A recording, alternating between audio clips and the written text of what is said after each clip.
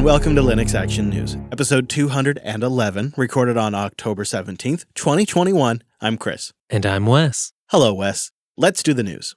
With the release of Plasma 523 this week, the KDE community is celebrating its 25th birthday. On October 14th, 1996, Matthias Ettrich announced a new project, the Cool Desktop Environment. KDE was launched with a bold goal to make a desktop for end users and maybe even standardize the Linux desktop somewhat. So picture it. It was a long time ago, back in 96, when KDE launched. A Linux user at the time would need to cobble together maybe a dozen different toolkits and widget sets to get all of the various desktop applications, quote-unquote applications they needed back in the day. We kind of take it for granted now, because in many ways, they've been successful. We essentially have a predominantly GTK and Qt app ecosystem on the Linux desktop. That's a lot better than a dozen. And now, 25 years later, KDE Plasma 523 looks like something of a special release. As with every recent release, 523 sees much improved Wayland support and gesture support and improved compatibility between Wayland and ex-Wayland applications. And Chris, I know you'll be happy to see this land. Multi-screen layouts are now retained across X11 and Wayland sessions. I'm allowed to do a happy dance over this one, right, Wes? I think so. This is amazing. I'm doing a happy dance right now, if you can't tell. I mean, I legitimately had just written this off as a thing. I figured one of the costs as an end user that was living on the Linux desktop through the X11 to Wayland transition was that I just wouldn't have ideally preserved window arrangement layout saved when I switched display servers. I'd come to accept that. It was a fact of Linux desktop life, and somehow these crazy Plasma devs have actually solved that problem. In my opinion, that's so huge because it's just a feature I'd never thought we were going to see, and they delivered it in this edition. I also know that they just put a gigantic amount of effort into things like the Kickoff application launcher and into their application installer, KDE Discover. It's great to see those applications get some work. Indeed. And all that is, of course, among a wide variety of other improvements and fixes throughout Plasma.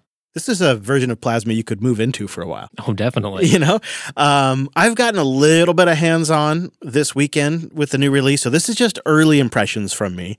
And they evolve over time and whatnot. But, you know, the one thing that's an obvious trend here is that Plasma has been in a real refinement period for a little bit now. And every release has noticeably and quantifiably improved the user experience in sometimes small ways and in sometimes large ways. And it's been on that trajectory now for a while. Plasma 523 doubles down on that trajectory. And on that front, I have to say the new Blue Ocean Breeze theme has brought me back to using a light theme on Plasma. It just does a better job of drawing my eyes to the active elements in the window, and it honestly just has a really professional, finished feel to it. And I like the new ability to easily tweak the accent colors. You could kind of do this in Plasma before, but they've made it way easier now. And those kickoff improvements I mentioned, well, they're welcome by me. I mean, it was needed. I think it needed some TLC. Those improvements were necessary, and they've just knocked him out of the park. They've done a great job.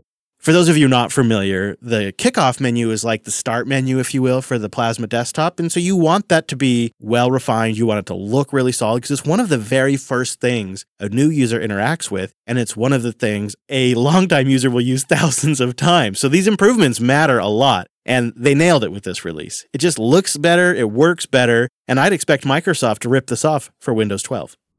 The Blender project announced Apple has joined their development fund. Apparently in the works for some time, but this week the project made the investment public. Yeah, and along with the news about money, there was also some news about code. The first official patch to Blender was submitted by Apple, and surprise, surprise, it's a metal backend for GPU rendering on macOS. But according to the announcement, Apple will also provide ongoing engineering expertise and additional resources to Blender and its broader development community as well. Yeah, this kind of investment seems to be a win-win for everyone. I mean, an important project gets critical funding, and Apple gets support for macOS, and gives developers incentive to keep that support first rate. Blender said its development fund accepts donations to, quote, support activities to provide free and open accessible services for all Blender contributors, including bug fixing, code reviews, technical documentation, and onboarding. This seems like big news for you macOS users out there. More doors are going to open. This will have broader impacts than just Blender for free software that supports GPU rendering on Apple's SoC. And let's not forget, with Blender seeing more comprehensive and broader adoption, all 3 major desktop platforms will have a compatible open source 3D graphics tool. Igor Seletsky, the CEO of Cloud Linux and the founder of Alma Linux, has announced he is stepping down from the Alma Linux OS Foundation Board. 2021 has been something of a bootstrapping year for the new CentOS alternatives that have popped up. Alma Linux was spun out from Cloud Linux shortly after the CentOS Stream transition announcement back in December of 2020. We asked Igor if it was his intention from the start to step down eventually, or if this was in response to some event. He told us, quote, "The intention from the start was to make it a well-governed and independent organization that will survive the test of time. Knowing the history of CentOS, which never had any org structure behind it, I knew the governance will be very important. I didn't know which form it will take, but it was always the goal." Igor went on to say that there was no intention for him to be on the board in the first place. In fact, he says, quote, "It was more of a necessity. Someone had to do it. Someone had to drive the process forward, invite people, talk to lawyers, figure out the next steps." He finishes by saying, "You would be surprised just how few people want that responsibility." At the end of March, the Alma Linux Foundation was formed to manage the trademarks and, in the words of its bylaws, to, quote, "develop and maintain a no-registration, ad-free, stable, open-source Linux distribution." Igor told us, quote, "I don't have a sentiment that Alma Linux is mine. It is not. I helped to start it, and I will continue helping it flourish. Yet I will not be done giving it direction. That is the whole point of it being a community-owned organization. It should be the community that decides what is next, what is okay, and what is acceptable." Hear, hear. I think to really appreciate how big of a deal this is, especially if you're not a CentOS user, you have to consider how critical the server market is to Linux, and how important it is to have a free, enterprise-grade, community-run distribution that actually has broad vendor support. It's absolutely vital. I think it's a key part of the Linux server ecosystem. But it's not just that context, which is already super important, but it's also an important historical milestone for long-term CentOS users, because at the core of the issues that plagued CentOS in the past, like the pre-Red Hat days, it was always the knock-on effects of its original ownership structure, if we'll just call it that loosely, and the problems that resulted in losing one of its original founders who had access to the PayPal account, who had access to the website, had trademarks. It just plagued the project. Yeah, and I think that's the lens with which we should be observing this news. Stepping down from a board like this is a notable move on its own, but for the CentOS community, this is significant. And it's sort of a signal that business continues as normal. Alma Linux shipped their 8.5 beta shortly after this news dropped, and just 6 days after Red Hat Enterprise 8.5's beta shipped. That's been a trend, and it's something CentOS users notice. Linode.com/LAN. Go there to get $100 in 60-day credit on a new account, and you go there to support this here show. Linode is where we host the services that you use whenever you're downloading a podcast or interacting with us on a regular basis. And one of our secret sauces has really been their object storage. I normally would sit here and tell you about how fast their machines are and how they have 11 data centers and NVMe upgraded disks in their systems and AMD EPYC processors for their high-end CPU boxes, but honestly, I'm finding new uses for object storage all the time. And in the show notes, I'll put a link to a guide that Linode has released to use Plex with object storage. You see where I'm going with that? That could be fire right there. And when you go to linode.com/LAN, you get $100 to work with here. So you can really try them out. You can go build a system, go deploy your own Jitsi box or something like that, and really get a sense of how fast the boxes are and how clean the dashboard is. And then if you ever need help, they got the best customer support in the business. People that are really going to help you 24/7 by phone, by ticket, or by social. And they're often advancing into new areas as well, like bare metal servers is something they're rolling out, DDoS protection, cloud firewalls, these kinds of things that are just super nice to have and make working with Linode even faster. I really appreciate they have image templates, they have stack scripts, and their one-click deployments make it super easy to get started with like a base system that you can build on top of really quick. But let's be honest, one of the best things is their pricing. They're 30 to 50% cheaper than other major cloud providers. That's pretty nice. When you look at the performance, the price, and the fact that you get to support your local friendly Linux Action News, that's a pretty nice combination. And then if you get into more advanced stuff, like you need Terraform or Kubernetes support, well, they got that too. They got Kubernetes for days. I mean, Wes is always going on about the Kubernetes, and Linode's got that. Go check it out for yourself, though, and take advantage of that $100 and support the show. Linode is dedicated to offering the best in virtualized cloud computing. If it runs on Linux, it runs on Linode. So sign up today. Linode.com/LAN. Get $100 and support the show. Linode.com/LAN.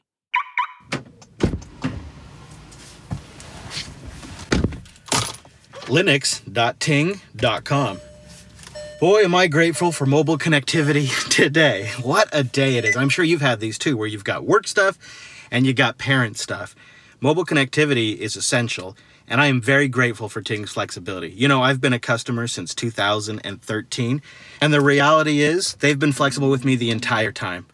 Here I am today. I'm more of a heavy user on data than I ever was, but in the past, I fancied myself as someone who was able to download my podcasts and sync my photos and get things prepared before I left. But these days, I'm flying by the seat of my pants more and more, and Ting stayed flexible. Their plans are simple and straightforward. You just go to their website, you see them, they're easy. Go to linux.ting.com, though, because that'll take $25 off. You see, the name of the game here is that Ting's an MVNO. That means that they get to focus on things like customer service and being competitive in the marketplace, and they don't have to focus on digging holes in the ground like the duopolies do, but they get to ride on top of their networks.